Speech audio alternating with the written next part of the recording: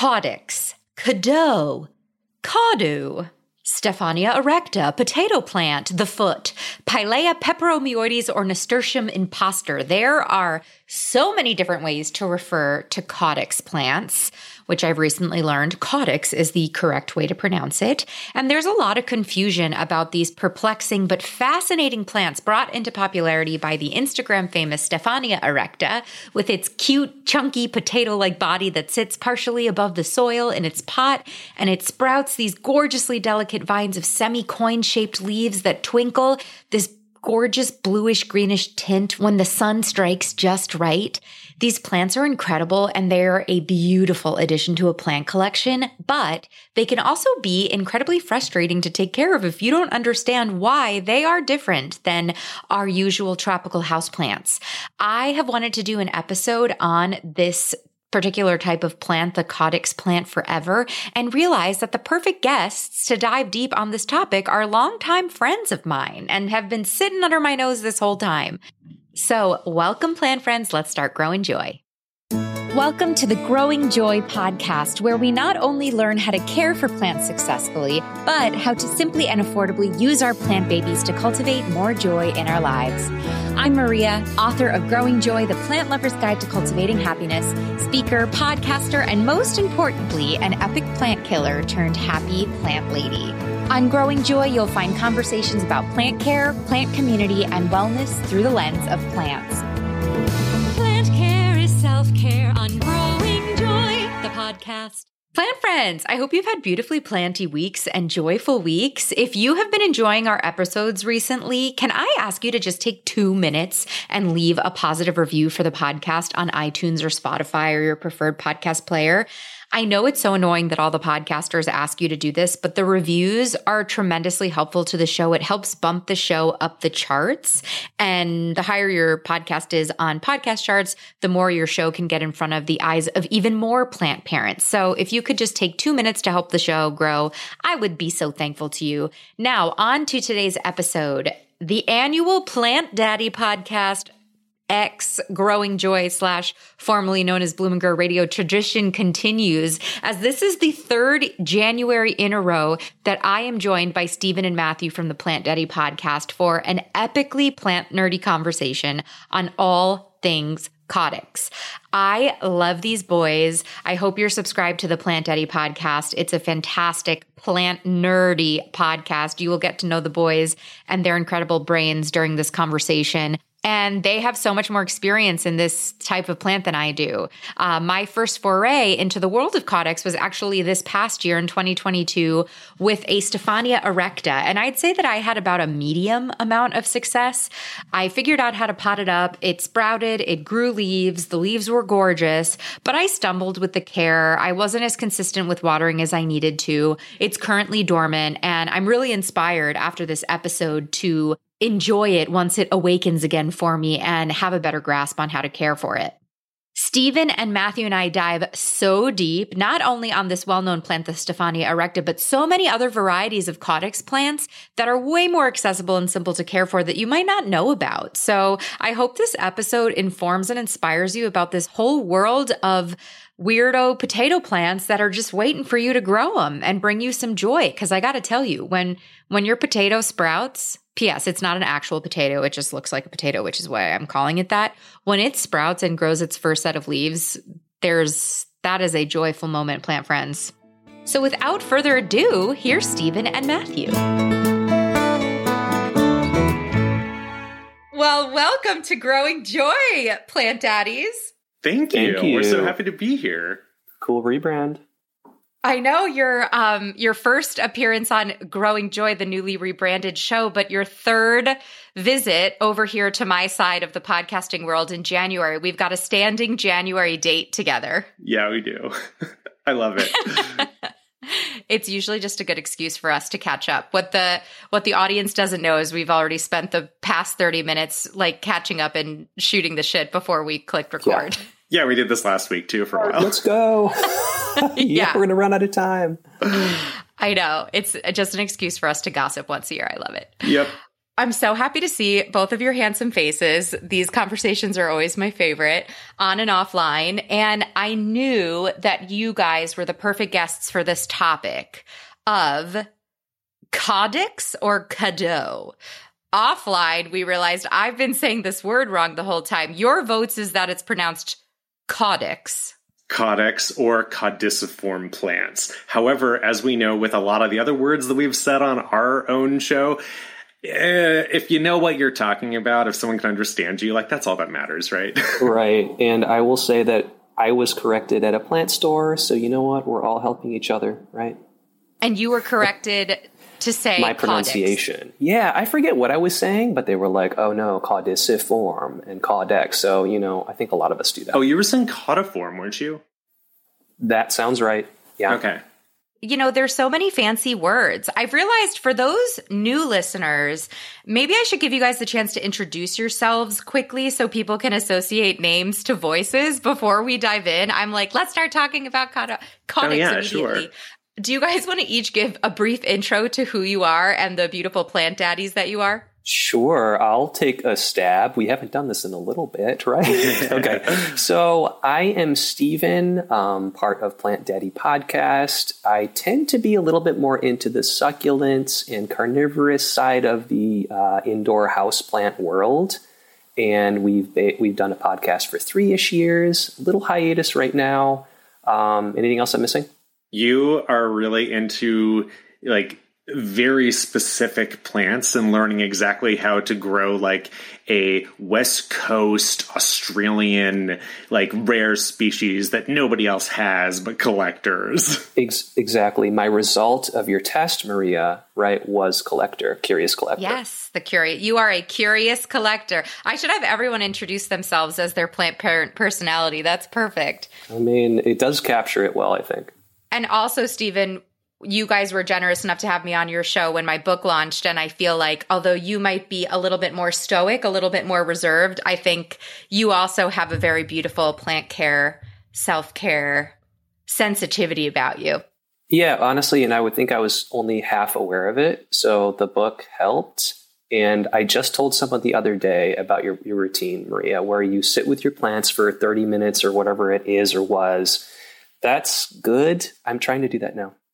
You are? I'm so proud of you. Yeah. Oh my God. You made such an impact on Steven. I know. I mean, you know, like, your phone is your alarm. I wake up with it. I looked at it today. I'm just like, no YouTube, no Twitter. And I did it actually. So I've gone down the rabbit hole where I'm looking into all these different alarm clocks that have the sad lamps built in, and I'm trying to optimize my bedroom right now so that my phone actually gets left outside of my bedroom because it's so addicting and tasty. So I appreciate you sharing that, and I'm honored to be a part of your planty journey. What about you, Matthew? Well, yeah, I am Matthew, also a Plant Daddy Podcast, and I get branded as more of the tropicals, flowering plants person, which is largely true, but it does overlook the fact that that was largely, like a pragmatic choice based on the apartment that I was living in when we started the show, because it was just a better zone for me to grow leafy tropical plants. I've always loved flowering plants, so that's been a, forgive the pun, perennial mainstay of my plant interests. But I do also love succulents, and I love bigger plants than Steven. I'm a huge fan of having like enormous architectural plants in my home. I love all kinds of like collecting. So we're both collectors. I'm a little bit of a completionist where it's like, well, if I have one Hoya, then I have to end up having like all of the similar and different ones. I'm currently sort of shifting in my plant parent, identity a bit, because my husband and I bought a house a little over a year ago, and I now have my own garden, and I've never had my own outdoor space that I could do with what I want, like dirt that's on the ground that I can put plants in. So the last few months while we've been on hiatus, like I have become like the outdoor plant daddy, and I now know all about like conifers and ornamental grasses and things that look like grasses but are not grasses. And I am really diving in, and I'm just so excited to have that. And so therefore, my houseplant collection has really suffered, and I have to go through and like do a lot of maintenance. I have to compost a lot of things. I have some pest flare-ups. So like I'm kind of in this transitional space right now in what my plant interests are. But I think that when you kind of give it another year for everything that I'm dealing with, going through, kind of managing at the moment, when all that dust is settled, I think I'm going to have a much more manageable indoor plant collection than I had the whole time that we were doing Plant Daddy Podcast Weekly. And I think it's going to get a little bit back to some of my original roots of what I really love and am interested in terms of houseplants. Yeah, so that's where I'm at right now. Yeah, I definitely want to dive in more. Like, I feel like these annual episodes, for listeners who have been listening to the show for a while, you guys have been repeat guests on the show. This is an excuse for us to catch up. At the end of the episode, I want to dive into more where you guys are growing, because I have watched you both grow and change. We've all ebbed and flowed and changed, this year. Yeah. So I definitely want to dive into more of that, because I personally know and have seen photos of your landscape, and it's epic. But before we do that, we need to discuss Caudex plants. You both are different. You're both massive plant nerds, super cerebral, super smart, and, are known for doing these deep dives on plants. And I knew that I wanted to have you guys on for Caudex plants because I feel like a Plant Daddy plant. They're this super specific subsect of the houseplant world that you have to have this like kind of specific knowledge about how to care for. They're kind of a separate thing. They're super kind of rare. There's interesting varieties of them, and it's not necessarily a beginner moment. And you guys, I feel like, are really good at that. And I'm not. So I was sent to Stephania erecta. It just went dormant. But that was the impetus for creating this episode. But before that, can we zoom out and talk about, I like to call them the potato plant, but like, what the hell is a Caudex plant? What makes a plant a Caudex plant, and why does it look like a potato in the dirt? Well, the most just kind of basic answer to that is that a Caudex is just a thickened stem, and it's at the base of the plant. And, if this was, an episode of our own, Stephen and I would like hash out how much we have to get into like the actual, like anatomical botany that makes a Caudex, because technically it's a thickened stem. Sometimes it's a thickened rootstock, but in the colloquial sense, that is what matters for those of us who are just growing these plants for fun on our windowsills, on our grow racks. A Caudex is just a thick base of a plant. And the reason that they have this varies, but classically, it's mainly just kind of like a structure that allows the plant to store resource and either, generate lots of new growth when the season is right for it to, or in the case of fire, it allows new shoots to sprout out if the stuff above was damaged. It's a storage structure. And so if we think about, because, there's a lot of terms that are just kind of like grouped into, bulb plants or like rhizomes. Like those are all a thickened storage unit. And so a bulb technically is like thickened leaves, and a rhizome is a thickened, kind of stem root amalgamation, depending on kind of how you're doing that. There's also corms, there's tubers, all of these in like kind of the horticultural recreationalist sense, these are all Caudexes. And you can see Caudexes on plants that have a strong deciduous dormancy, like some of the Stephania, or like some of the yam family plants that we'll get into later. Some of them actually remain evergreen, like ant plants, or some of these plants that might be dormant and deciduous when the season's wrong, or if they have to because of the growing conditions.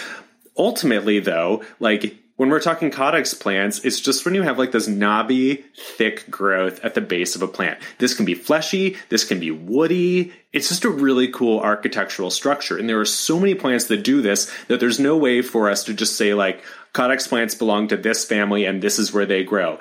It's instead an adaptation that you see in so many different plant families, and you see it across the world in so many different kinds of ecosystems and growing conditions. What it largely has to do with is, like, when does a plant need to have stored resources, or where does it serve some other kind of like biological benefit to the plant? So you call them potato plants, and I think that's great because they do just look like rocks or potatoes in a pot. Some of them look like, knotty stumps. Exactly. All sorts of potatoes, I would say, right? A diverse variety of potato looks. Right. If you want to, you could grow a sweet potato, which is in the morning glory family, Convolvaceae, I believe. That's a really diverse group. It includes like bindweed, morning glories, but the tubers that we eat that are sweet potatoes, we sometimes call them yams, but in the United States, like yams are a different thing in a different plant family. Sweet potatoes, you can grow that as a caudex plant. It's a vining deciduous caudex plant. And you have, Matthew, right? I have. Yeah, you can grow them in vases of water. You can pot them like bonsais. There's a lot of really great, interesting plants that you might not think of that. One of my favorite plants that I consider a caudex plant are cyclamen. I absolutely love cyclamen, and I have a ton of varieties of them in my garden. They're all white flowering. And because they come from a thickened corm, we're in a warm enough climate that I don't have to bury it deep under the soil in order to have it, bear winter temperatures. That's basically a caudex plant. So, yeah, it's an open term. Yeah, and I wanted to touch on something you just mentioned there, Matthew. Like, there is some horticultural magic or tricks happening as well, and a lot of the ones that we'll see in stores and buy. The plant in the wild won't necessarily have that caudex formed above the soil. So often, with a lot of the species that are common, like Adenium and others like that, what you do is as you replant it, you actually pull up the plant a little bit, expose some of that chunky root. So, that happens much more quickly in cultivation. You can control the shapes sometimes. So, if you Google these plants online, you may not see the same caudex in those pictures in the wild. Yeah, particularly if you're looking at like Adenium growing in the wild versus like beautiful old plants that have been practically bonsai'd. So, yeah, so growers play it up, which I applaud. Because in the wild, the actual caudex portion of the plant would just naturally be buried underground. You wouldn't be seeing it as much. Sometimes, yeah. Yeah, and for some of these plants, like there are a lot of caudex plants that do grow the caudex like above the soil or above wherever they're growing. Like if you happen to be seeing them, there are epiphytic caudex plants, for instance. Some of these, though, like the Adenium, like you can create the look of a caudex by just raising it out of the soil, like Stephen's mentioning. So there are ways to cheat out this appearance on plants, and there are also just some plants that are just naturally going to do it. You can even take like a string of hearts, like the Ceropegia woodii, and if you let it grow long enough, the tubers that it forms under the soil, I've seen photos of old plants that have large tubers that sprout their leaves and vines, but you can just kind of like let that sit on the soil so that you have this like really amazing knotted shape that's completely exposed. You don't think of the Ceropegia as a caudex plant, but it could be if you've chosen to grow and display it that way. Yeah, it's interesting that when you bring up the bonsai aspect of it, because when you talk about curious collectors, like this could be a type of plant that you really do a deep dive of and have a shelf of really beautifully constructed exposed potatoes. As you were, Stephen, when you were saying you got to expose that potato. Yeah. And I think, for so many people, right, there are a lot. Okay. I just said I'm sort of the succulent person. I'm sort of less the tropical person. My read often is that, okay, with tropical plants, you're going to get it. It's going to fill out. So many of those can look, somewhat similar to each other. And you want that, right? Like that's what you're going for maybe. Like you want big and bushy. But often with these caudex plants, you can get, what people call like a specimen plant more quickly and easily. Something really unique, architectural. After like just a couple of years in some of these cases, it can look like really a one-of-a-kind thing. So I think, that appeals to a certain set of growers. And it's also really cool, I think, as a design element, because if you have something that's so unique that you've kind of grown up and you've seen how it adapted in your care, you get to pick really beautiful pots for them to really highlight. And like Codex plants, to me, you have so many design options. It's very similar to bonsai in that regard, because the whole plant is an art piece. It's not just about the flowers. It's not just about the foliage. It's not just about the trailing or whatever. There's just outstanding architecture and beauty in like how these plants have grown, because like Stephen said, they're one of a kind. We've almost overhyped it at this point. Right? Okay. Well, speaking of overhyped, Stephen, you brought up specimen plants. So we've established what the Codex is. I think what brought the Codex to popularity, especially in the houseplant world, is, the Instagram famous, the sexy Stephania erecta. And I do just want to interject and say a lot of people knew about Codexes before this, but that is certainly the plant that made it like a mainstay in the general houseplant world. Totally. And all of a sudden, and it was also like, I feel like there was a moment where all of a sudden I was seeing all of these videos on Instagram, all of these YouTube videos of people with their Stephania erectas, the gorgeous trellises they were putting, and very specimen-like, right? The trellis becomes a part of it, and the growth habit of the vine, and all of it just became this moment. And for me, at least, that's really when I started doing the deep dive. And it's this, once again, it's this like little potato, and I got one, and once I got it and I was holding it and it had no roots and a little sprout, and I was just like looking at it thinking, oh my God, this looks like none of my other plants. What the hell am I supposed to do with this? Like furiously, YouTubing. So why do you think everyone loves it so much? Like, why do you think that plant in particular became so popular? Yeah, if I were to opine here, I think we were in a round leaf moment a little bit. We were coming off Pilea peperomioides. This was another round leaf. And the Hoyas. Right. And, but there's something really special about that peltate leaf shape where the petiole attaches right into the back of the center of the leaf blade, like a nasturtium or a lotus, the Pilea. Nasturtium. Yeah. Mm-hmm. Yeah. So circular, right? Because there's always like degrees of that. And like we're just mentioning, this is a way to get a specimen plant relatively easily, maybe. And right? affordably, yeah. Yeah, at that point. So I think that's kind of why they took off. I do think, maybe some of the struggles that can sometimes add, right? Because there's online chatter about, oh my gosh, how do I plant this?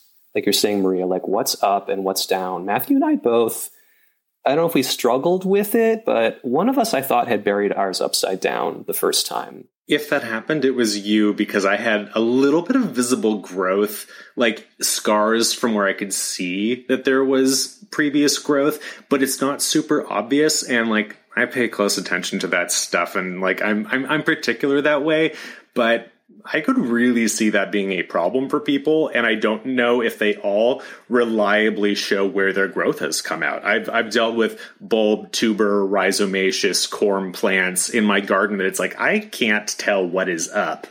Like, what is the upside on this? Right. Circular, cool leaves, and maybe a little bit of mystery. That's going to be my guess.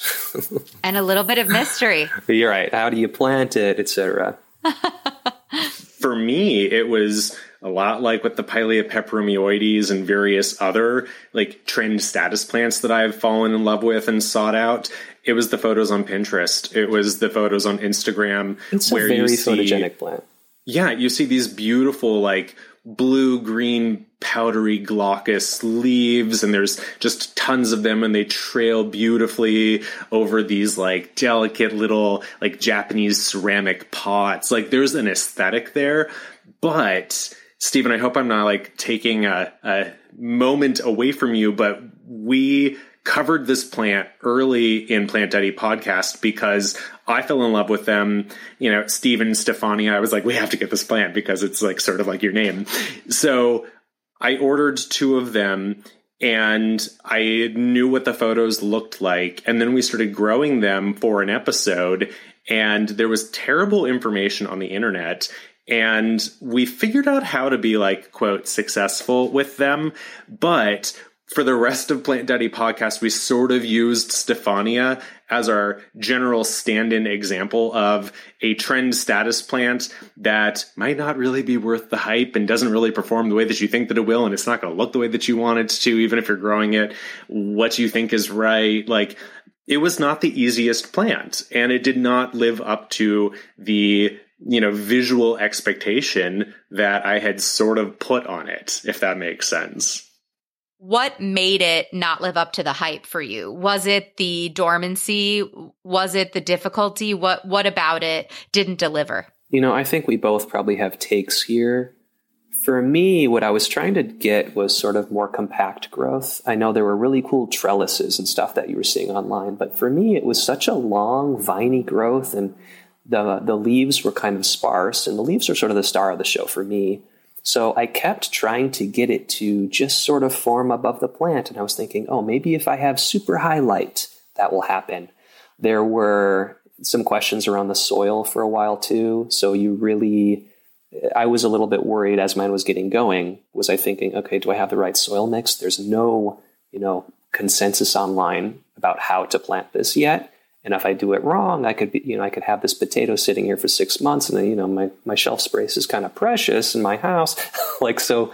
Luckily, a potato in a pot doesn't take up a ton of room, but that was really something that a lot of people encountered, was this potato that they're like, is it alive? Right. And, you can figure this stuff out, but I just think that for some reason, I thought I was getting this, plant that was a bit more set it and forget it. So, maybe it's an expectation issue on my side too. I think that for me, it was very much what Stephen is saying.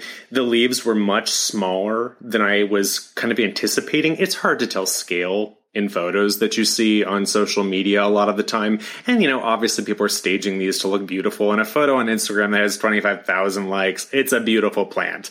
But we really struggled because the initial care information that we were reading was water when dry, use a gritty soil, protect them from bright light, they don't tolerate it. And we found that they actually want a lot more water. They don't mind a much more rich and kind of heavier substrate. They like to stay fairly moist when they're in leaf. They like bright light. The brightest light that we can offer indoors here is not that strong compared to a lot of the rest of the country, and especially further south.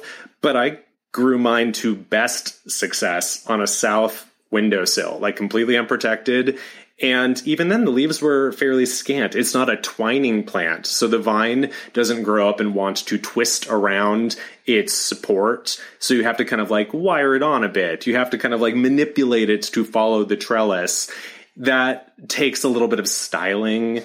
And I kind of like the overall wild look of having a fairly compact shoot coming out of the bulb, the corm, the tuber, and then having those round leaves cover it.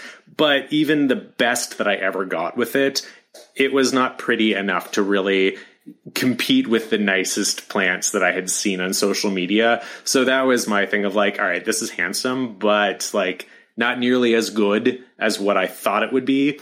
And I would rather grow nasturtiums for this. If I want this look, I'll just put nasturtium seeds in my garden and forget about them. Well, I would not go that far, but Stephen wouldn't. Yeah, I would say if you know that stuff, we've just said, and you sound up and you feel up for that, then I would still go for it. I wouldn't maybe import them like we did then and, do all of that. But if you see one around, I think they're still worthwhile, if you know all of that going in. I'll also say that as much as people, still love these plants, by all means, I agree with Stephen, collect them if you want them. Just, mediate your expectations and prepare to work a little harder than you thought that you might have to. But there are so many more complicated care tips for these plants now. One of our local specialty shops that really focuses on rare plants had them like a bucket of these bulbs, and they had really detailed care information about keeping them warm from the bottom, about covering the bulb in the pot while it was, waking up to sprout, keeping the humidity high. There were a lot of very kind of precious details that, I don't know, I'm going to put it out there that maybe those are things that have worked for some people, but it's more like coincidence or like it happens to work, but you don't need to go to that. We both found that bottom heat worked. So putting them in an area where the soil itself is warm helps a lot, and giving them strong light helps a lot. I don't think that you really need to overthink these really like elaborate care things. They're forgiving. Like if they grow up a bit and then they kind of don't do their thing, you can literally prune that vine off and start over. Like just... And it'll keep growing. Yeah. Exactly. Yeah. Plant friends, I'm beyond excited to introduce you to a company that makes one of my favorite inventions, the Bearaby weighted blanket. If you haven't heard about weighted blankets before, I am about to change your life. They are exactly what they sound like. They're blankets that are weighted. They have weights in them. They're heavy, and they create this hug-like sensation that helps improve sleep, ease anxiety, and relieve stress through the therapeutic power of deep touch pressure, DTP, which has been studied and proven. And Bearaby is making the most beautifully designed, hand-knit, sustainably made weighted blankets on the market. So I've used a weighted blanket for years now before I found out about Bearaby. It's really ugly, but it does the trick. It was 20 pounds. And I benefited so much from the effects of the weighted blanket, the calming effects. I literally lugged a 20-pound weighted blanket across the country with me in 2019 when I toured with Cats the Musical, because the positive effects of sleeping under that blanket, especially while I was traveling, were so good. So I don't think I can endorse a product more than say I've literally been using a weighted blanket every night to sleep for the last 3 or 4 years. But my old blanket was really ugly and it was hot. There was no ventilation. So I was sweating. I sweat under it. Bearaby, my new favorite friend, has completely changed the weighted blanket game by taking a design-focused approach to bringing the medically beneficial products into people's lives, creating products that you'll be proud to display in your home. They look so beautiful draped over your bed. Bearaby offers a variety of products that come in different sizes and weights, including their original cotton napper, their tree napper, which is cooling. That's the one that I have because I run hot at night. Their velvet napper, which is made of ocean-bound plastic bottles. The Hugget, a sensory knot pillow. And the Cuddler, which is a body pillow. So there's a product for everyone. So I've upgraded my old gross weighted blanket to their tree napper, and I cannot believe the difference that this new Bearaby blanket makes.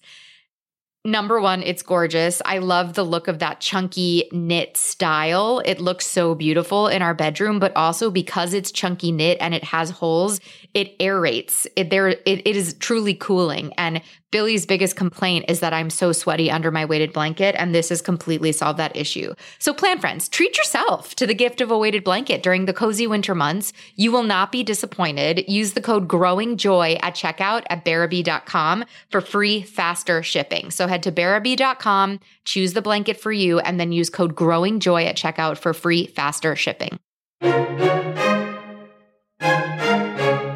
Thank you, Territorial Seed, for sponsoring today's episode. Okay, flower mamas, flower papas out there, if you haven't tried growing your own flowers this year, you have to try it with Territorial Seed Company in your 2023 garden. Plant friends, I implore you, grow flowers. Growing flowers in my 2022 garden was truly the highlight of my entire garden.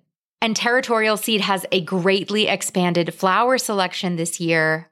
So whatever your flower preferences, they likely have something for you.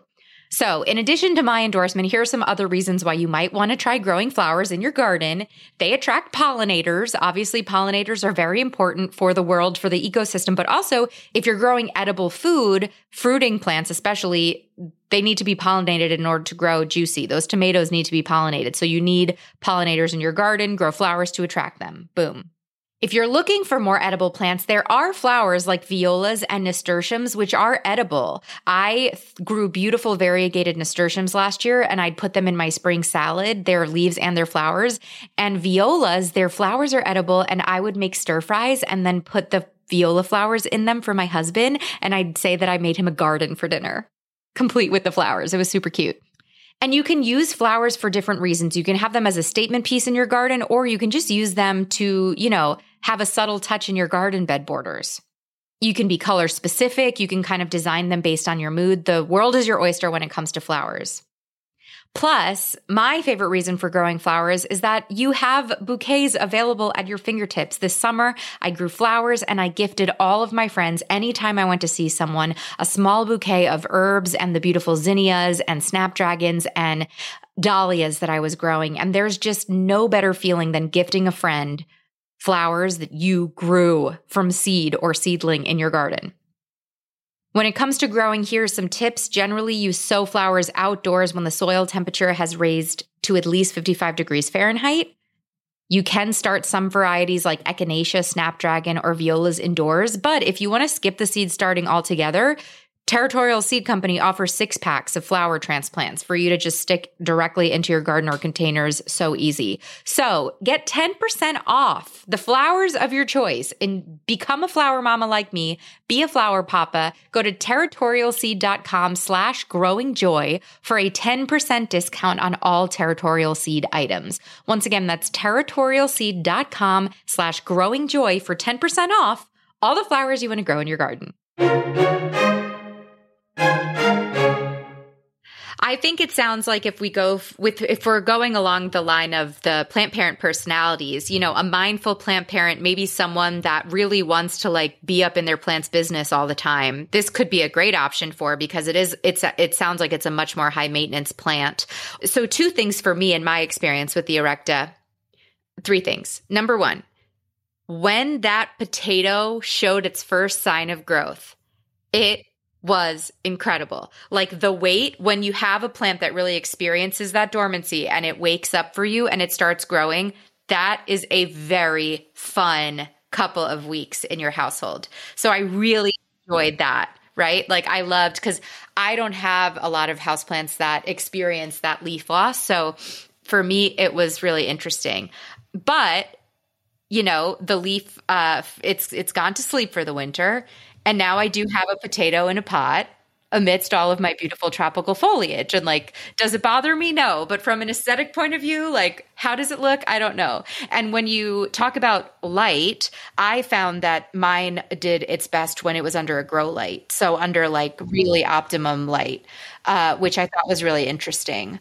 So I think we're giving this information because I think a lot of times you see these plants on Instagram, you immediately get it. And then all 3 of us experienced, you're like, wait, holy shit, what did I just commit myself to? So, if this calls to you, go for it. But the next question I have for you is, say I want the Caudic style, but maybe I don't want that much of a high maintenance plant. Are there other types of the Stephania genus that maybe are easier to care for /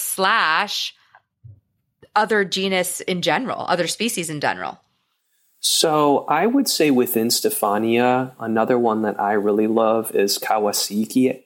Kawasikii is probably how that is pronounced. It used to be called Stephania nova. In my mind, care is pretty similar, but it doesn't make the same sort of vining and, hanging and creeping sort of growth habit. It's a lot more compact. You'll get 1 or 2 or 3 super showy leaves. They're really blue. They're so beautiful. Right. And I think when I was, wanting Stephania erecta, I was actually wanting something a little bit more like this one, Kawasikii. So I would throw that one in, at least within Stephania, the genus. Otherwise, there are tons of great options. Ant plants is one that we were going to mention that form a big caudex. Ant plants also having a moment. I'm seeing more of the ant plant lately, even just in garden centers, And that's something that I want to talk about a little bit later, but I love ant plants. That's something that we're going to come back to because... Yes, you do love ant plants. Yeah, that one surprised me actually, Matthew, because I'm like, oh, you know what? This is such a me one. I don't really know if Matthew would like, ant houses as a plant, but... Oh, I would love to have a formicarium. That would be so cool. So... Dioscorea is another one. Those are often called elephant plants. And these ones that, you've probably seen them around if you've looked at different caudex, things before, been to a succulent shop or something like that. And I feel like they're kind of always there. They're never super common. They can be huge and have these really kind of geometrical, jagged kind of big caudexes that they form. They kind of remind me of a tortoise shell, a really old tortoise that has, kind of ridges on its plates. Yeah, and really there's so many other Caudex options. The other one I'll just toss in is one called Bigfoot plant. This is one that, again, it's like you can kind of always find it online. It's never super common, but it grows really quickly. It's been a lot more forgiving care-wise. So I think if you want to try like the big Caudex experience, one that's going to kind of grow quickly for you, it's going to shoot up leaves and then it will go to, it'll go deciduous and then it will come back. Bigfoot plant, I can get the genus name. I think it's Girardanthus, but Bigfoot plant. We'll put them all in the show notes. Right. That's another good option. I want to dive into like general Caudex care with you guys, but when we were talking offline, I remember you talking about like a really negative aspect of Stephania erecta that I didn't know that much about, but apparently there's a lot of illegal harvesting going on. So if you are going to buy a Stephania erecta, what do you need to know in terms of who you're buying from and the legalities of that? Right. This was a tough one. So we made our episode really early into our podcast. I want to say maybe a year later, someone brought this to our attention and thank that person. In Europe, there was a study that I think some plant retailers kind of funded and started just to make sure that these Stephania plants that were coming from, I think mostly Southeast Asia, were being, sustainably harvested, or like what the story was, because so many were coming at once, right? Like it was such a fad everywhere. And what they found was that really probably many or most Stephania plants that you can buy, especially big ones, are probably wild harvested and wild collected. So that is sticky, right? And this article goes on to say that Stephania erecta is, it's almost a weed in some places. So it's not necessarily, vulnerable or, endangered or something that would really, should scare us as, plant enthusiasts. But I do want to jump in and just mention that the passenger pigeon used to be like, I don't know if it was the most numerous vertebrate on the planet or just the most numerous bird on the planet or North America, like whatever that statistic was. There were so many passenger pigeons a couple decades before they went extinct that no one thought that they could ever devastate the wild populations of them. And here we are in a world that hasn't had passenger pigeons for decades.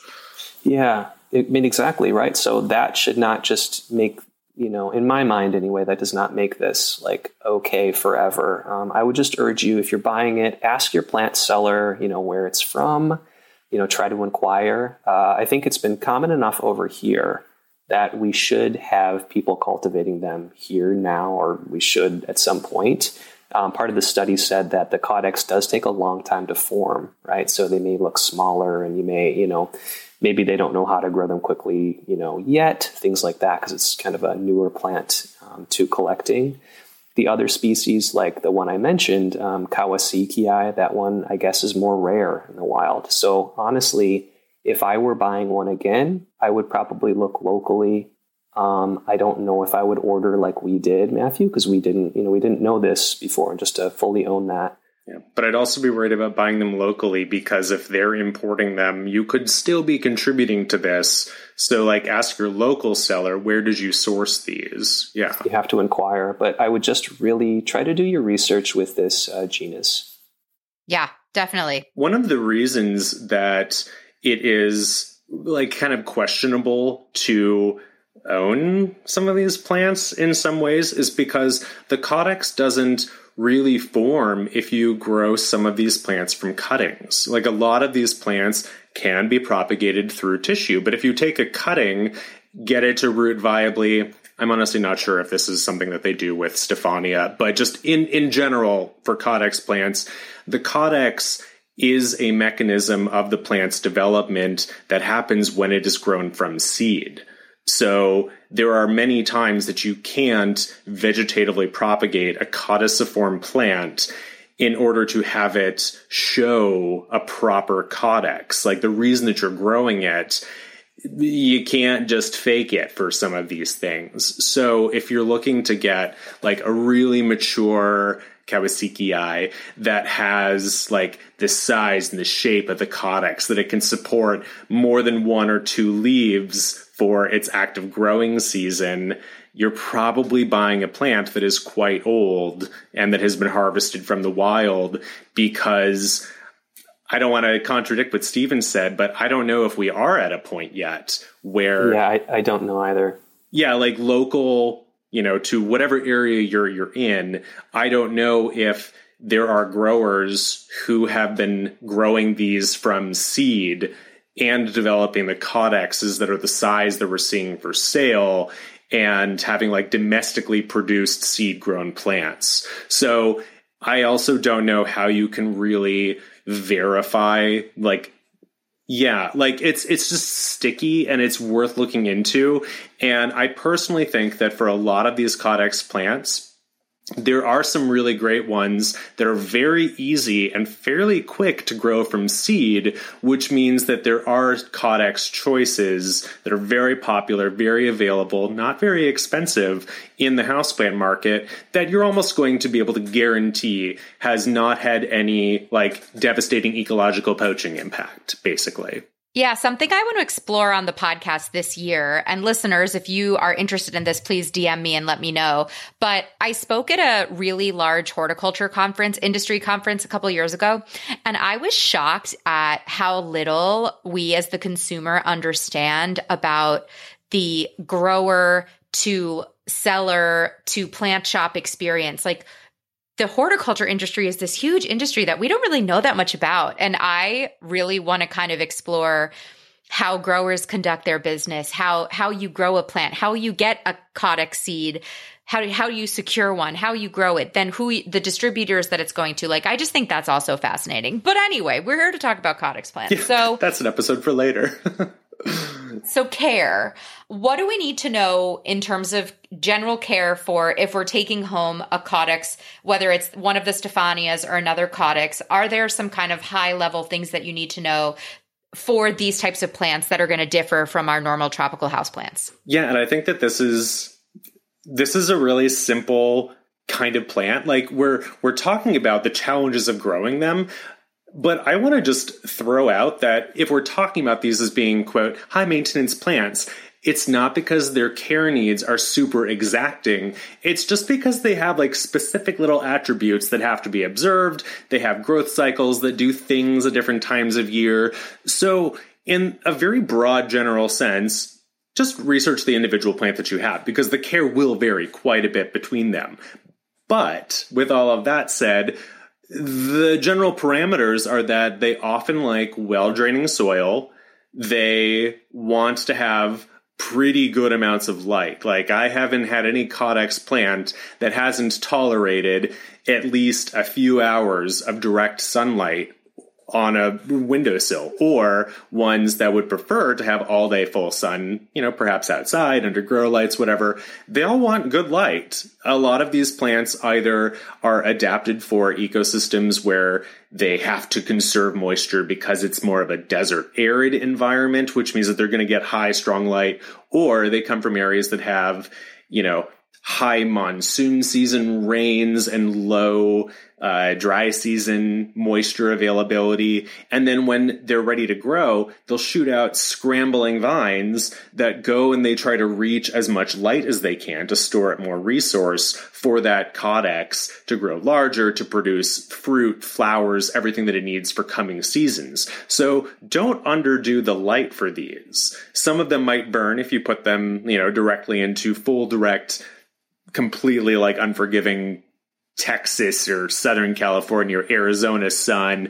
But in a general sense, these are fairly high light plants, and they're going to look their best and grow their best and stay the most compact with good, strong light. Many of them want good amounts of water while they're in active growth because this adaptation, they put on foliage, they put on whatever else they're going to do above ground during seasons where they have the resources. So if you've got a climbing onion and it's putting out foliage, water it pretty heavily. You want that soil to barely dry out between waterings. You almost never find a codex plant that wants to sit in water or have really super heavy, unbreathable substrates. But in many cases, just a general potting soil is going to work. For some of them, you are going to want to incorporate some perlite, some pumice, coarse sand, grit. But a lot of them actually want a fair amount of nutrient-rich compost so that you can kind of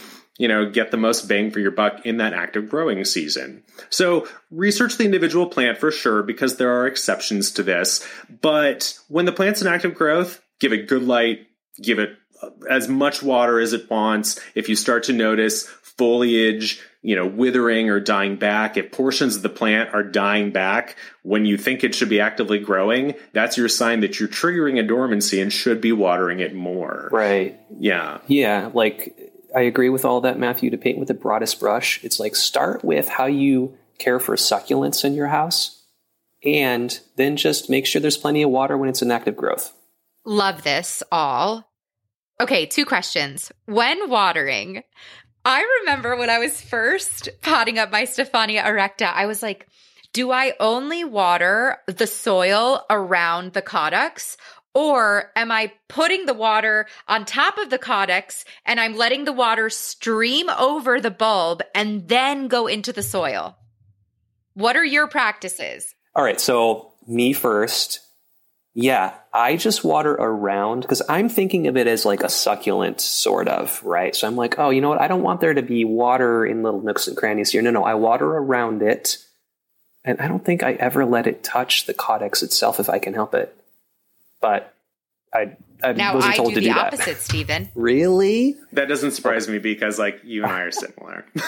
Do you do that too? Well, I usually use a little squeeze bottle, the kinds of soft plastic water ones. bottles. Yeah, restaurant, or I think of them as tattoo shop or laboratory bottles. But I love those for watering my smaller plants because I can target exactly where that water goes. And so I water around the outside of the pot. If I've let it dry a lot, we're all familiar, super dry soil kind of shrinks, pulls away from the side of the pot. So if you water around the edge, that water is just draining through to the saucer, it's not really soaking in a lot. So if I have a plant that is drawing a lot between waterings, I do squirt that water around the caudex. I'll get the whole caudex wet because in my mind it's these plants are from Thailand or wherever. I'm sure they're going to get rained on. Yeah, I don't. But that way I know that the water is running around the outside of the caudex and then it's soaking in right around the base of it. If I was really worried about some particular caudex plant rotting, I would probably not do this, or I would plant it slightly higher above the soil than it wants, and then I'd put a medium fine gravel top dressing just on the top of the pot so that it's elevated off of the soil substrate so that as I am watering, the caudex itself is not sitting against something that's wet, but it's supported by the gravel. It gives a good drainage zone. That's a really precious thing that I do sometimes, that it's hard to then tell what the soil moisture level is if it's covered in gravel. But there's ways around this, and I actually don't think that it matters too much. If you get your caudex wet, don't worry. If your caudex is one that's really craggy, and if you're growing it in a high humidity, low airflow environment and it's never going to dry and there's water collecting in cracks and crevices, yeah, that's going to invite rot. But how many people have that condition in their home for their plants? There are some caudex plants that I know that kind of grow like a jelly donut kind of style caudex, or a red blood cell where it's a little indented in the center. It's not classically a caudex. Yeah, there's some caudiciform begonias and tuberous begonias that aren't really caudex plants, but they will have that indentation in the center so that if there's water, that will collect and that can cause rot of new growth as it comes out. But, just take that into account as you're watering. You don't want water to collect in the caudex. See, this is fascinating to me, and I love panels like this because we literally all have different experiences. Stephen doesn't, for the most part. Matthew is still a little controlled about it. I started so precious with my Stephania erecta. I only watered the little strip of soil. I was but I'm a pretty chaotic waterer. I don't have those fancy bottles that I know exactly what you're talking about. I have a watering can with a skinny spout, but there were a couple of days where I was watering just chaotically, and I I set my plants up. They're all on trays. Whatever they're sitting on is not going to get wet because I know that I'm going to get water on whatever they're sitting on all the time. And so there was one day where I was just like, but also everyone's environment is different. It's 30% humidity in my house. I do not grow my Stephania under a dome or with a humidifier. Like my Stephania has adjusted to my house. Yeah, as it should. It's a houseplant. Right. So one day I was like, this would be kind of fun if I like made it rain all over this plant and like had a waterfall moment, and nothing happened. So now I water as like chaotically as all my other plants, and it doesn't, I mean, it grew until it didn't, but I think that's very interesting. I would not overthink it. And I think I love that. And I think when you're thinking about rot, because this plant that has this large mass is set up for rot, it's more about knowing the actual caudex, if there are those holes where water is going to collect inside of it, or it's more about the substrate, because if this that's what I stressed about I was like, I have this potato sitting on this moist soil. How is the bottom not going to rot? But also I got my caudex with no roots. And so I was like, how are roots growing on this thing? And I knew that water and, you know, the change in having the humidity and having the water is probably what also triggers the roots to start to grow. So it's all interesting to me. So that's a really good thing to mention about, like, where do the roots grow? How do they come out? They obviously need to have the presence of moisture to tell them to grow roots. But my first go of growing my Stephania, we also tend to grow these in fairly small pots. So side note, buy some of those little squeeze bottles, Maria. Like, it is going to be I'm going to buy some. Yeah, like they're cheap. You can get a 6-pack of them. But like when you're growing plants in a fairly small pot, because they want to have, like, you know, confined roots. You don't want the caudex to be like, you know, 2 inches in the center of a 10-inch pot. When you're using a watering can, even with a narrow spout, it's hard to get the soil wet. So get that little squeeze bottle. It's very easy, and you can do it regularly so that it like drains through. It's good. But I had to adjust my soil recipes because I hear these are succulents. They want to dry a bit between waterings. So I use gritty, coarse mixes. I am a lazy waterer. I have had up to 400 plants at a time. I have far less than that right now. But it's hard to keep. You moved enough times that I trust that census. Yeah. Okay. It's hard for me personally to water often enough to keep them in good growth with a really gritty substrate. So my climbing onion, my Bowia volubilis, and my Stephania, both Kawasakii and the... Nice work. You landed both of those pronunciations. That was a fantastic pronunciation. Thanks. And also the Erecta. Wow. It's like some tongue exercises or something.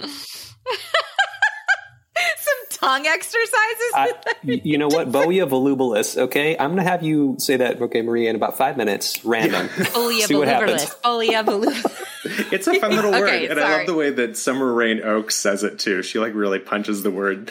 But I started transitioning to more moisture-retaining, typical, like, foliage plant generic potting soil because I knew that they would dry enough and the roots would be healthy enough with my watering habits. So, like, make sure that they have enough moisture retention or else they're going to be slammed into dormancy more often, less consistently. Like, it's not great. Okay.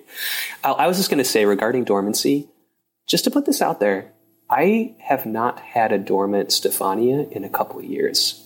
They're growing really well. Oh, tell me more. Yeah, so but I mean, you know, this is, you know, we have different plant personalities, Matthew and I, a little bit, right? Like you set up your plants right, Matthew, to have them watered less frequently because, you know, that's how you do it.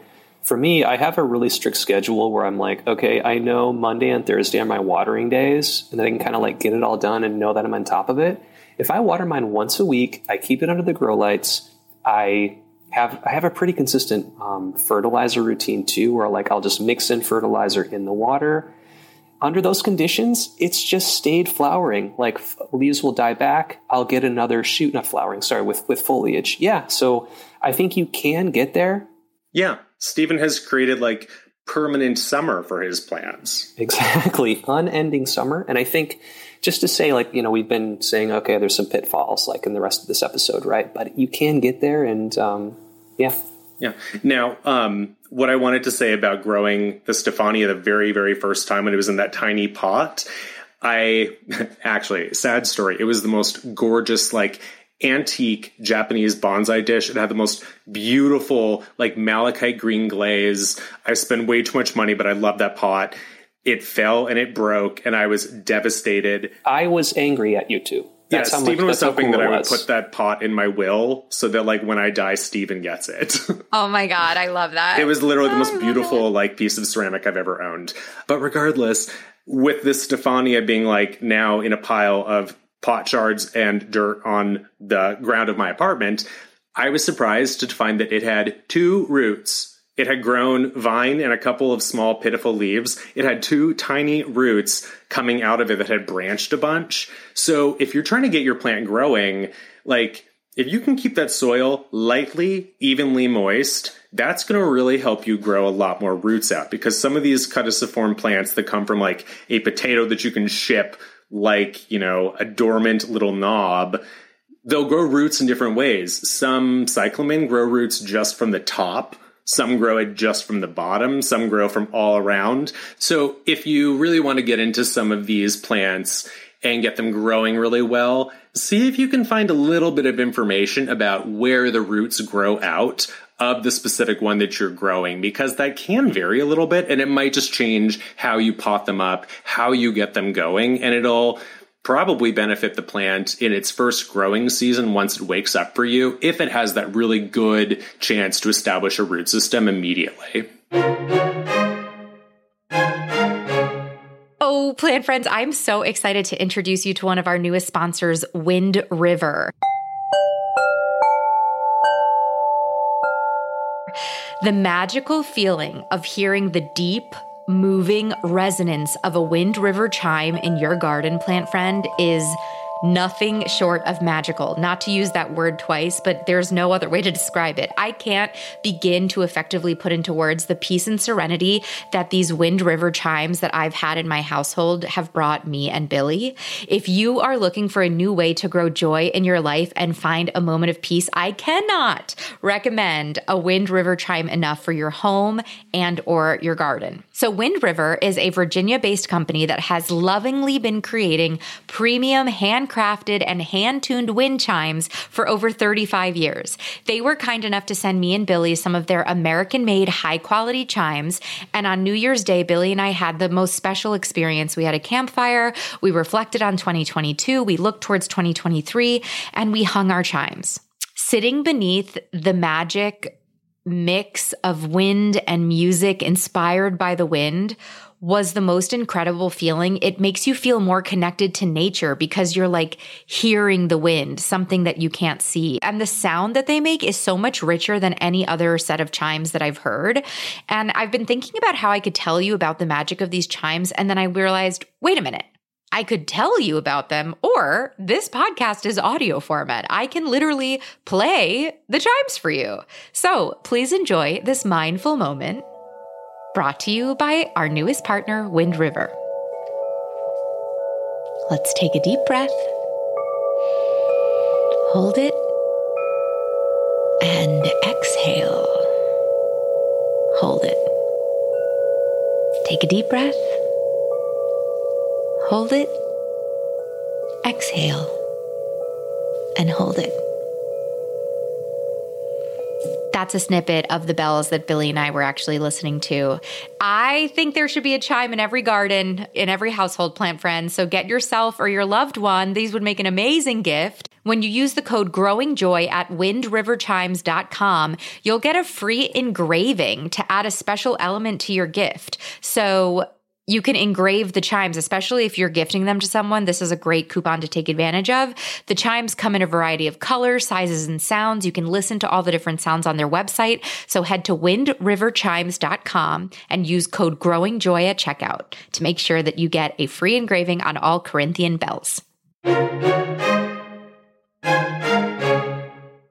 Special thanks to Espoma Organics. Espoma Organic is a family-owned and operated company dedicated to making safe indoor-outdoor gardening products for people, pets, and the planet.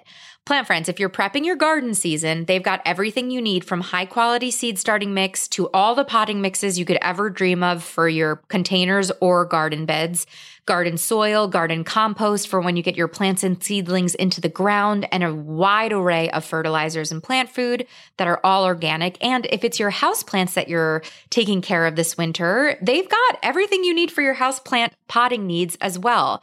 From their plant-specific mixes for cacti, African violets, orchids, or even bonsai mix. I use their general potting mix, and sometimes if it's a plant that needs a real aerated mix, I'll add the orchid mix into their general potting mix to create kind of an aeroid mix. And I also love their liquid houseplant fertilizer. It makes fertilizing your houseplant stupidly easy. Plus, their manufacturing facilities are 100% solar powered, and they have bio-preferred packaging. To learn more about their organic indoor and outdoor products, visit espoma.com to see where your local Espoma dealers are, or you can click the link in the show notes to go to my Espoma Amazon storefront for a list of my favorite products that they make that I use on my indoor and outdoor plants. Also, about your pot, did it shatter? Or did it just break into one? It shattered completely. Okay. I recently broke a pot that was very meaningful to me, and I actually ordered online. Did you get that Japanese repair kit? Yeah. Yeah, the repair kit with the gold. And that's on my to-do list for my holiday break off to just spend some time learning how to do that. I have this alabaster pot or something. I did the same thing to it. Very curious to hear how it turns out, Maria. I think it's so fascinating that you're right. If you eliminate the changing of seasons, you don't need to have your plant go dormant. But if it does go dormant, what do we need to know about these plants when it's time for them to kind of take a beat, go to sleep? You walk in, there's a potato in your pot. Now yeah, what? like sometimes. Exactly. Exactly. What do you do? Some of these plants, it's an obligatory mechanism. Others, it's not a mechanism that they observe at all. And for some, apparently, it's kind of like up to the plant's whims and fancies or the growing conditions that you've subjected them to. For me, my Stephania, even giving it consistent water, growing on a windowsill where it got natural daylight levels and lengths, that triggered dormancy for it from what I can tell. It's not like I changed my watering. The leaves just, yellowed and fell off eventually. But that's honestly one of the things that makes Codex plants, to me, a little bit more of a collector's plant, and it adds to that sort of like additional challenge or like higher maintenance plant kind of, quality that we're assigning to them, because you have a part-time plant. You have a plant that is sometimes in beautiful foliage, and then other times of the year, it is a potato, or it's just like this naked lump. It is in a rugged pot. and architectural. Okay, we're gonna. It is rugged and architectural. It is rugged and architectural. But like, let's say that you're like me, and you have windowsills, not with drapes or curtains, but instead plants. And so like if I have a couple of trellises of some really beautiful, like, climbing yam plant that's providing me some aesthetics in my home, and it's providing some screening from people peering in my windows, that's not going to be there all year round. So you have to kind of like alter your decor, how you've styled these plants. Some of them want, drier, cooler conditions. Some of these plants really don't need any kind of seasonal change at all, and they might still trigger these dormancy. So this is the period where you don't water them very much. It's super easy. They don't even need light because they're not photosynthesizing. So for some of these plants, you can literally just kind of like take those pots, put them in a cool, out of the way spot. You don't want it to be too warm to trigger them into like active growth, even if you're not watering, but give them a little bit of water sometimes for some of them. I killed my Stephania erecta because I didn't water it at all over its dormancy, and then I started watering it again, and I was like, oh, this is a husk. Like, there's no more roots. Yeah. Oh, look, all the roots dried up. There's not even an interior to this Codex anymore. It's oh, no. Yeah, and that looked like rot. It wasn't. It just didn't get any water. So some of them also, the roots will just die. And that's fine because they'll sprout new ones. That's why you can ship them that way. But if you want the Codex to not use up reserves just trying to sustain itself for another seasonal growth, do a little bit of research about how much off-growing season water it might want. Some of these may want a bit, or else they'll be completely depleted and withered before they wake up. For some of these plants, like I'll put adeniums in this group, they might just kind of go deciduous, but they're a little photosynthetic. The stems might be silvery, they might be greenish. You probably still want them to have some light, but when they're not in active growth, you hold off on the water a lot. You hold off on fertilizer. It's not really that tricky. It's mostly about just remembering to give them enough water that they don't suffer before it's time to wake up, and then keep an eye on them because there could be some signal, like either light levels or heat levels, independent from water access, that could trigger them to grow because these store moisture for the plant to resume growth. If the daylights become longer suddenly and the plant is able to sense that, it might begin to grow new shoots before water is there, because that's how they're adapted in the wild. Like if daylight, increases, they know it's monsoon season soon, so they want to get going. Make sure that you're paying attention so that if they begin to wake up, then you can start giving them what else they need in addition to their higher light, their more consistent temperature patterns, all of that. That's what I would say for their general care. Love that. Okay. So let's call this section Stephania, but better. That is an homage to Joshua Weissman, if you guys follow him on YouTube, the chef. But what are other Codex plants that might be a better choice for people who are looking for a lower maintenance plant or just like easier success with plants? I know, Matthew, we should begin with you discussing the ant plant because I know you have a very strong opinion about this plant. So why don't we start there? Well, we start there because these are, to get Matthew about it, these are in the coffee family, actually. Like I didn't know that. Classic Seattle guys talking about their coffee plants. Now, and the term ant plant is broad. It's not a taxonomic term. It's a term to describe plants that have developed relationships with ants to have like hollow portions or something that ants can inhabit. So there's like... So in the Codex, right, there are tunnels. There are places for these ants to live. And in the wild, it actually happens. For me, this was kind of this wait, really? No. I saw it on my honeymoon. Wow. When I was in Costa Rica. I saw real life ant plants in the jungle. It was so cool. They are really neat. And so it's a relative of the gardenias and the coffees. And they have this like really impressive Codex that just grows as an epiphyte. They have kind of like, white brittle roots that cling to their surface in the wild. They get rained on. So they need high amounts of air on their roots, but they also get very consistent moisture. Some of them are good with drought. Some of them prefer more consistent water. So again, you do have to kind of research the individual species that you're growing. So I first learned about ant plants when I was like doing my first vivarium build back in like 2007 or something, because they were being listed by vivarium plant sellers as good, like medium to large size planted tropical terrarium plants because, they grow well as epiphytes. They like humidity.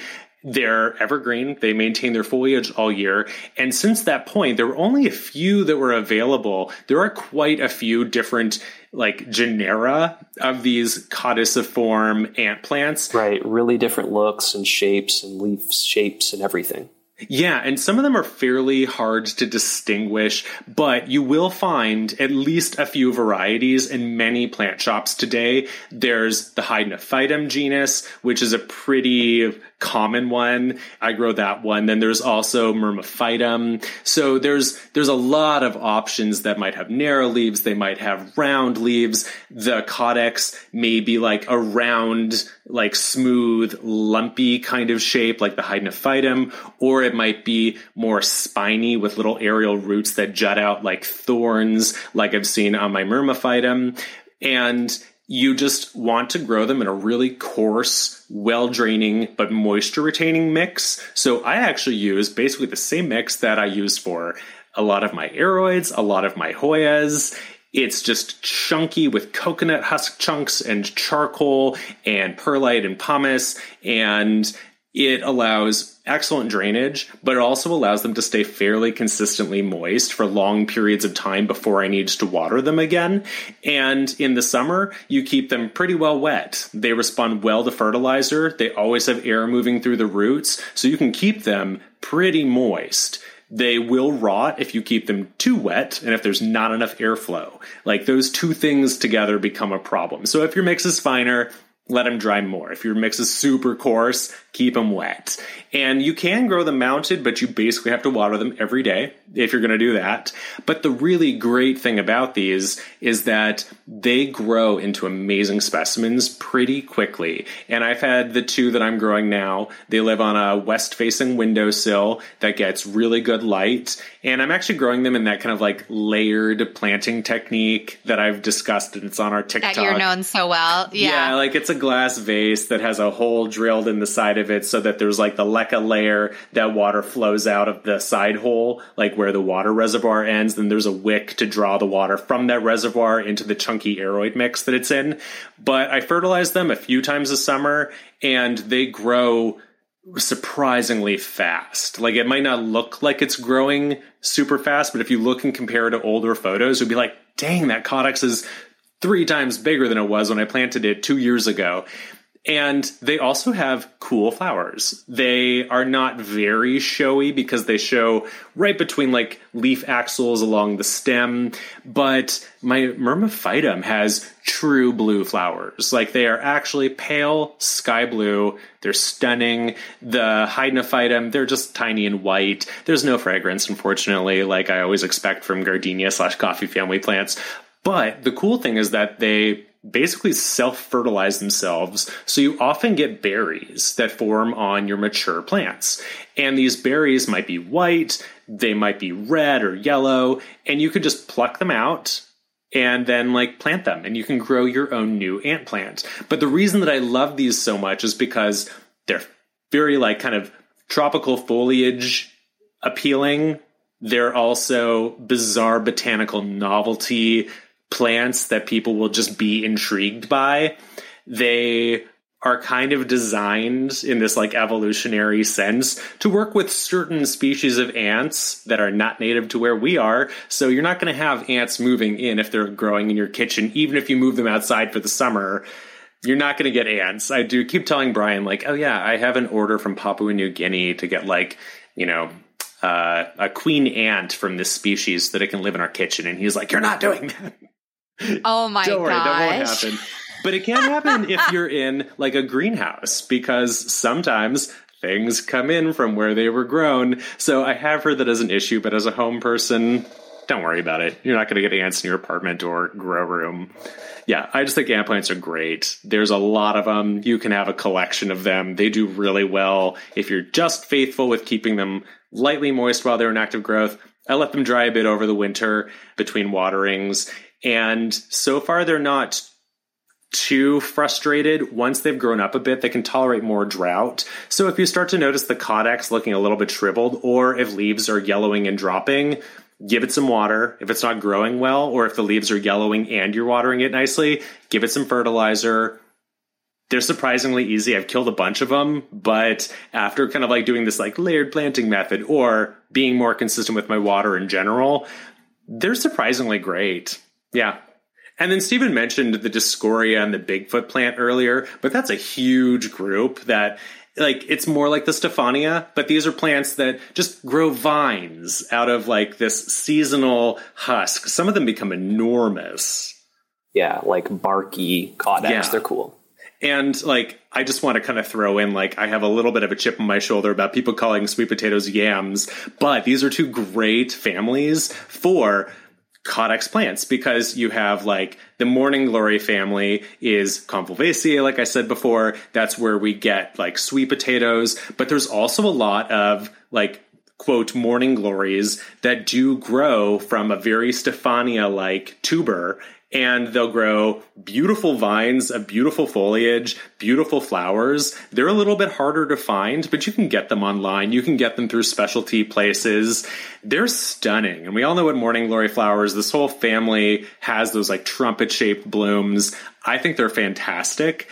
And then the yam family I hope that I'm saying this right. It's Discoriaceae, and they're fairly similar because there are, vines that come out of these plants, and there are just some really amazing plants in both of these groups. That is where I would put people towards, like, if you want a seasonal vine that just has like gorgeous foliage that grows rapidly. Some of these flower, some of them have cinnamon scented flowers, like the yam family, the morning glory family. Take a look there. There's so many choices. There's a lot of very similar plants elsewhere that kind of do this similar thing, but they're very seasonal.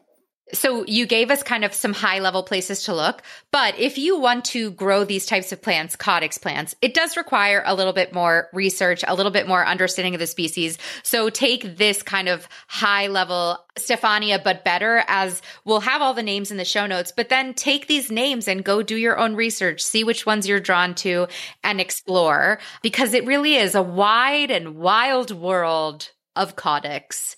And you can really just Google, like if you're on, like I love Etsy and eBay for ordering some of my weird plants. You can just like search for Caudex plants and you can find new ones that you haven't heard of. There are species geraniums that do this. There's a ficus. Well, there are several ficus, but like there are Caudex plants for a lot of different tastes and styles. There are some that are very tropicals oriented. There are some that are very succulents oriented. There are some that are like weird, ugly botanical novelty oriented.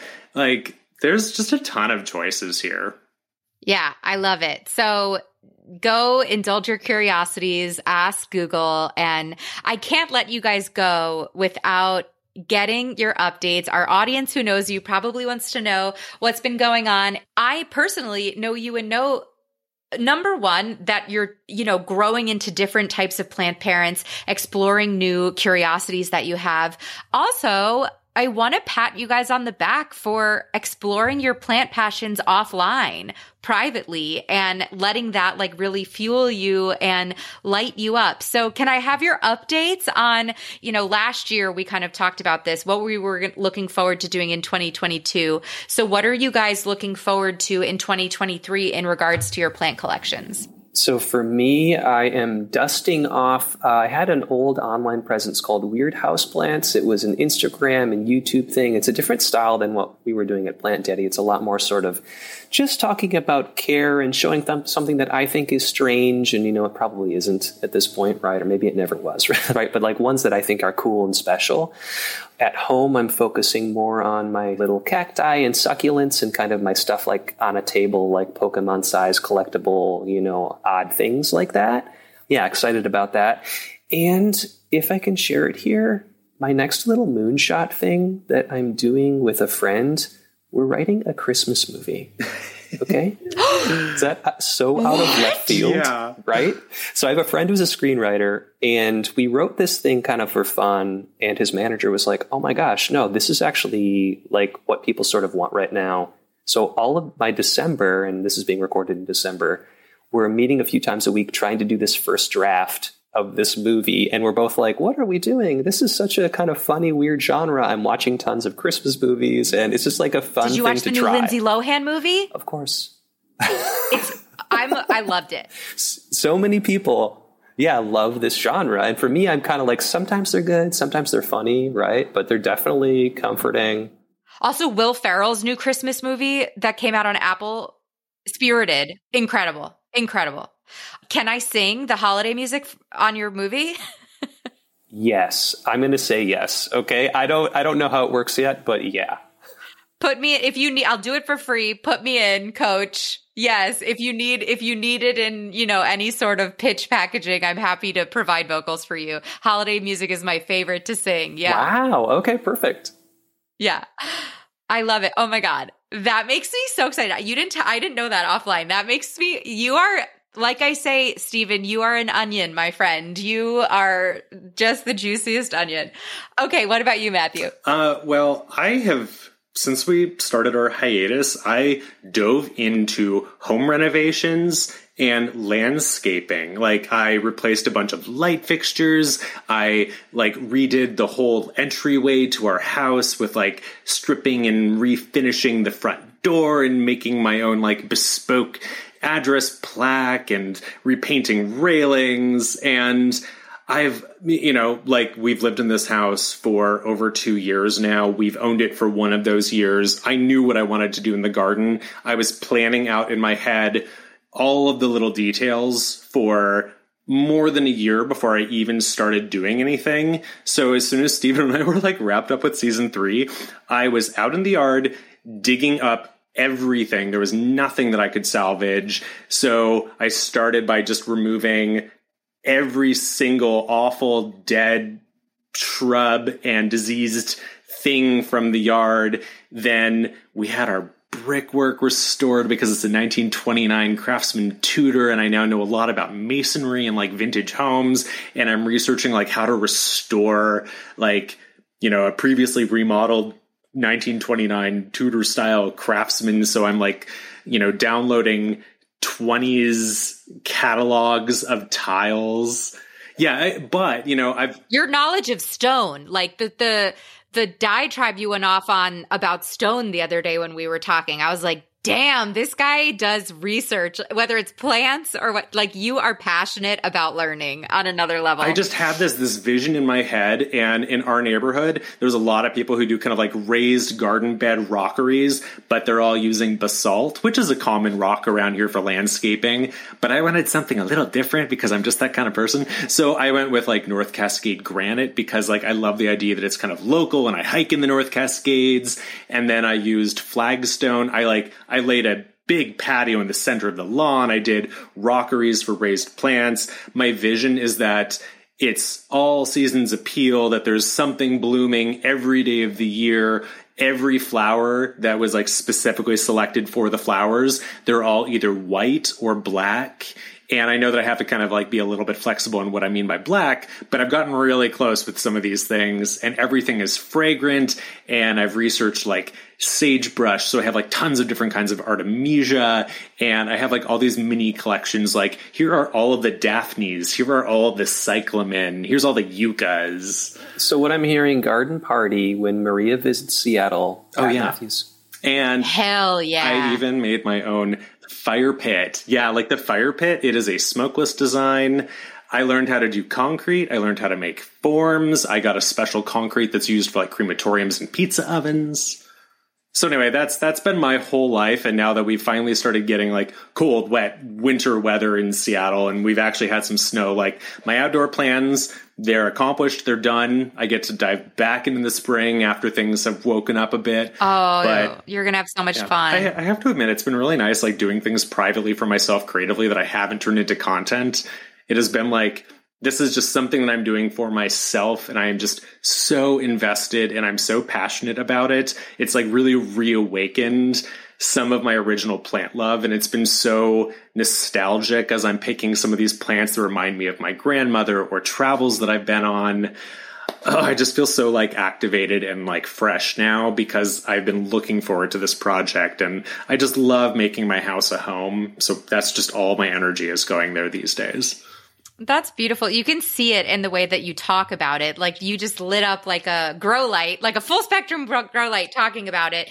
And I think that's really important. And I think that's also a huge message for the listeners, as we all have our little Plantstagrams, and we all have, me personally too, just sharing so much. But it's really beautiful to just cultivate some passion on the side that's private and sacred almost in that way. So you are inspiring me to kind of refresh that within myself too. I just love you guys so much. This was so fun. Thank you. Oh, it's always a blast to join you. Super fun. Yes. Until next time, we have our standing January date, if not earlier. Perfect. Mm-hmm. I love it. Love you guys. Thanks. Thanks. Bye. Love you. All right. Special thanks to Stephen and Matthew. I certainly hope that we might see more of them in the coming months. They're just the greatest. And I'm so thankful for their friendship. The podcasting space has gotten much larger since I've joined. And I love their podcast, and I love these boys. They're so nice. I really hope to go to Seattle and visit them one day. I seriously need to see all of the amazing work that Matthew's done in his outdoor garden. Pictures aren't enough. And also special thanks to our sponsors. We have a bunch of new sponsors this year in order to help support the show and help me create weekly episodes instead of bi-weekly episodes.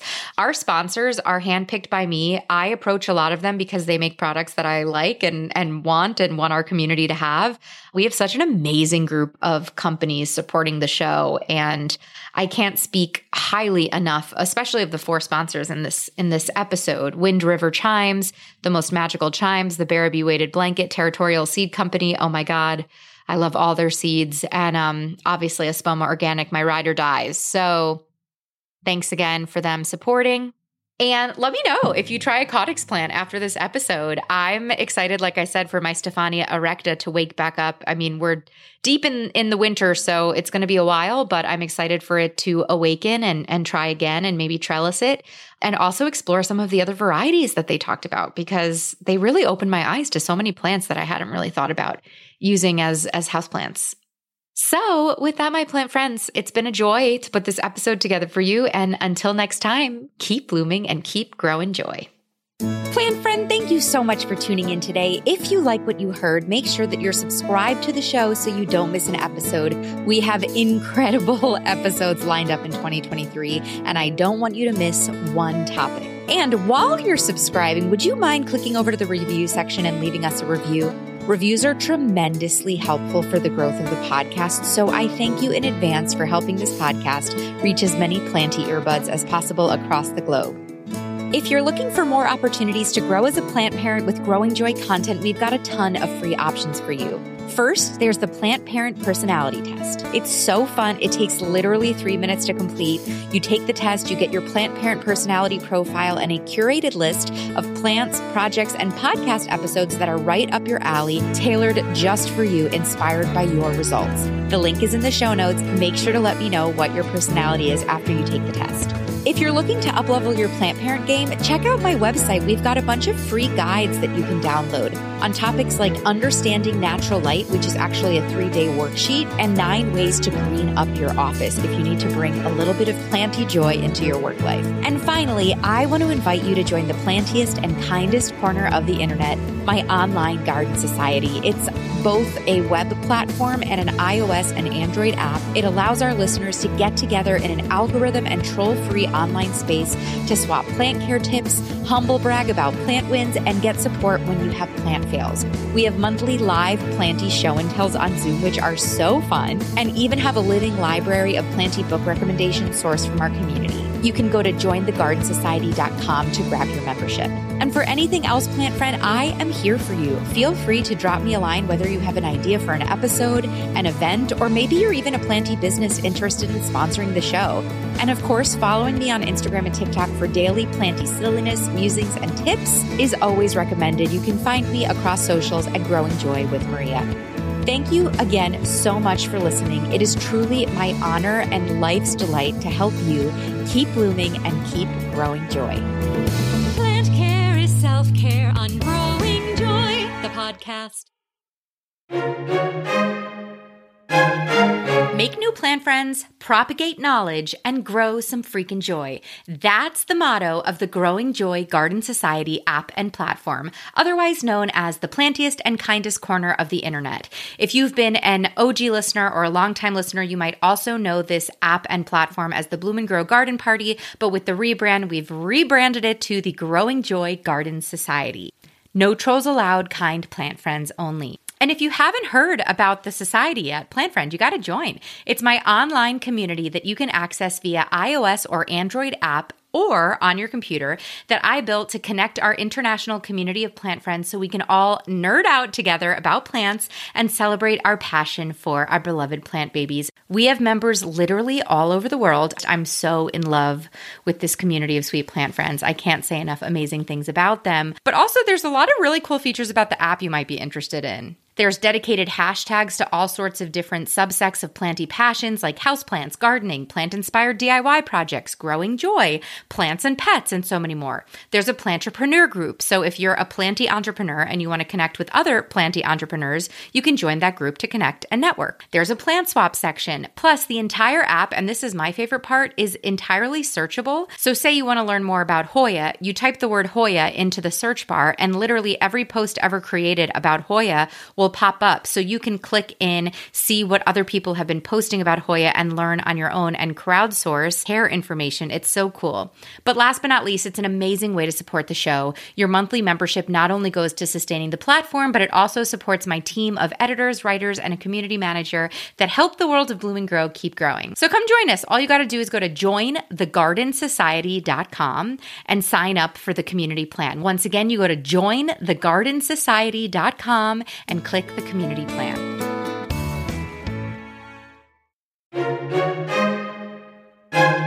Hot take, plant friends. There is no one right starter plant. There, I said it. And you know what? While I'm at it, there are also no real plant killers in the world.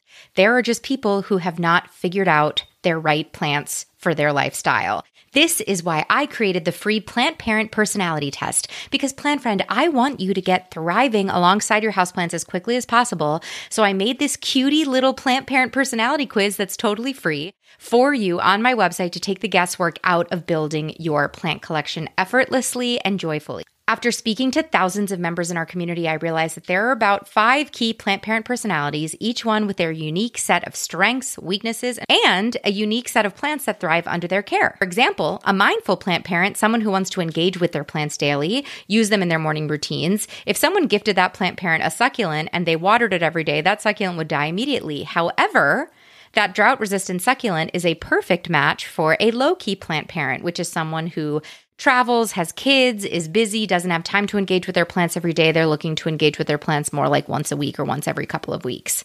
In addition, obviously, to understanding your light and basic plant care that we provide on this podcast, Happy Plant Parenthood is all about discovering your personality and then picking the right houseplants to go with it. It's that simple. No more stressing over your collection. So what plant parent personality type are you, plant friend? All you got to do to find out is take my free quiz on my website and let me know. You can access it at growingjoywithmaria.com/personality.